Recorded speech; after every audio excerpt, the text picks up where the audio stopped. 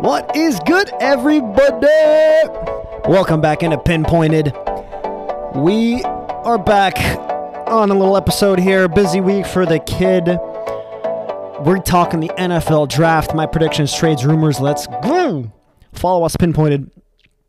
Insta, YouTube, Spotify, and Apple Music.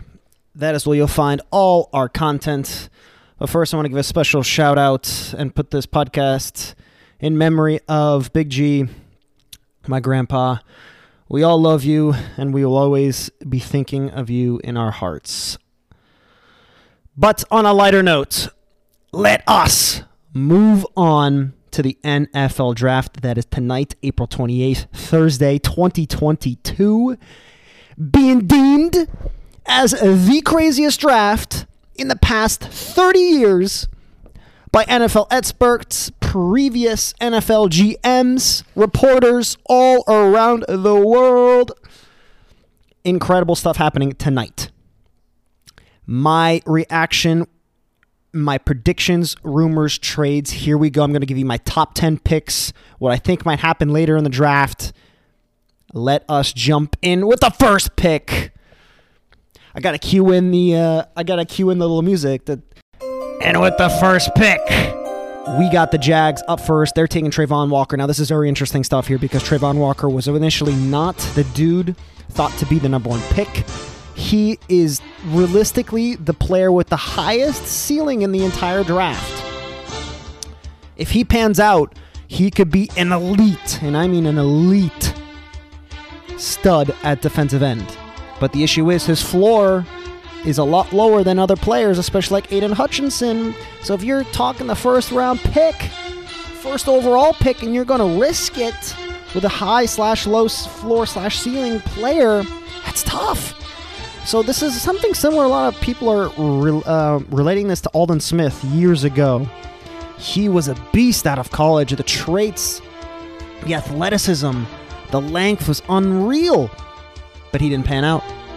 But you know who did? You know the players that came after him? J.J. Watt and Cam Jordan. 10 to 15-year studs, potential Hall of Famers, at least for J.J. Watt. And so this is kind of the thing where we're looking at here like, okay, is this going to be something like this again? They're going to pick Trevon Walker, but you had Aiden Hutchinson right there the whole way. And Aiden Hutchinson is probably one of the best player in the draft, most consistent production through a couple of years with Michigan. So good. 13 sacks last year, most in his conference. Incredible stuff. So I got him going all Lions, number 2. The Lions will gladly take him if he is there. Texans at number 3. This one's kind of difficult because we don't really know who's going to go here. Offensive lineman is most likely. Evan Neal, his name has been out there, but I think they're going to go Ike Ekwonu here. And Ike Ekwonu is pretty good, probably ranked number 1 from NC State, 6'4", 310 pounds, sophomore. He's been ranked number 1 in some draft as an offensive lineman, some number 2 behind Neal and Charles Cross, but they like him there. I think he will go to the Texans, and we go to number 4. A lot of people think the Jets will go corner here. And there's a lot of buzz that Sauce Gardner from Cincinnati, 6'3", 190 pounds, the first overall corner taken. I think he'll go there. And I think the Jets need to revitalize their defense a little bit. They gave up the most bottom 5 in touchdowns. They need to figure it out defensively. Getting a huge corner, number 1 corner in the draft potentially would be a massive boost for them. We go to number 5. First of 2, just like the Jets, the Giants. Now, this is interesting here. The Giants also have number 7.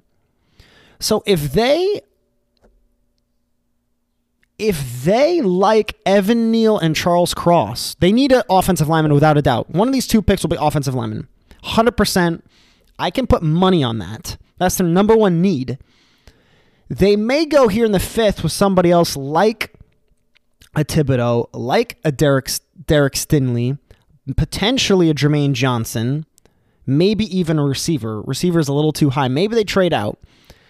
But I'm going to stick to them taking an offensive lineman, the guy they want, not waiting for some guy to drop potentially to the 7th spot. I think they take Evan Neal here, potentially the second best lineman, 6'7", 337 pounds, the biggest guy from Bama. Some people say he is a slow mover with his feet, but I think that's something you can work on, especially he's just somebody that's tough to get around or at least get through as a huge offensive lineman. I'll take him there. Panthers now, a lot of rumors that the Panthers will trade out here. 3 to 4 teams want in. But the Panthers don't want to go outside the top 10, which I don't blame them. One team that's interested is in the Vikings. They could trade up here and potentially grab a corner because their defense has been awful in the back. And there's this kid named Derek Stingley who is an incredible athlete, had a massive, massive combine, incredibly good. The issue is he's kind of gotten worse production-wise the past couple of years. If he had his best year freshman year. If he had that year this year, he would probably be a top 3 pick no matter what. But I'm going to just go through the 10 here that I think I'll stick with them, no trades, and then I'll kind of give you where the trades might go. So here I think the Vikings could move up, but let's stick with the Panthers here. I think the Panthers will take Thibodeau. They've been known to have a big defensive personality up front, Luke Kuechly and others on the defensive line. I think they'll stick with that. I think they'll take Thibodeau. A lot of people say he might go top 5, but there are he might slide, honestly. I'll take him to the Panthers at 5. Giants here with the 7th. They'll take Stingley, the corner. They could take Jermaine Johnson here, D-end, if they'd like. Stingley is just raw potential is through the roof. His ceiling is incredible. I think they need a corner to help out with the defense, especially with Cowboys, a really good offense, and potentially Eagles getting some more offensive help. I'll take Stingley there at number 7. The Falcons. Now, this is also interesting. Someone like the Falcons could trade out here easily. Ton of options. Philly could go in there and take a receiver like a lot of people love Williams from Bama. He got that torn ACL, though, which is why he might slide. There's Drake London. There's Wilson as well. I think if the Falcons keep this pick, they'll take Jermaine Johnson, the D-end. They could take a receiver here. They're definitely not going to take Willis, a quarterback. I think they're going to wait a year for a quarterback. No need to draft Willis. You're going to be terrible next year. You'll have a great pick for the quarterbacks in the next draft who are much more talented anyway. You could draft a receiver to pair him with Ridley coming back the next year for 2024. 2023, 2024. I think they'll go defense here. Jermaine Johnson will take that. All right, we go to 8. The Seahawks. This one's very questionable. Who knows what the hell they're going to do? I could see offensive line. For me, Evan Neal's already gone. For me, Ekwonu's already gone as well. So here I'll take Charles Cross. Charles Cross, 6'5", 307 pounds. A ton of buzz about him being a top 2 offensive lineman. Really good talent. Seahawks need offensive line help anyway. They don't have the quarterback for the future. This could really shore up their offensive line. I know they love to go defense. I bet they would love to go corner here and round out they're really good at safety, round out their corner position, and their backfield at the end would be extremely strong. I'm not sure, though, if a corner will slide. And we go to number 10. Now, this is where it could get really interesting, because the Jets are rumored to be in the hunt with the 49ers for Debo.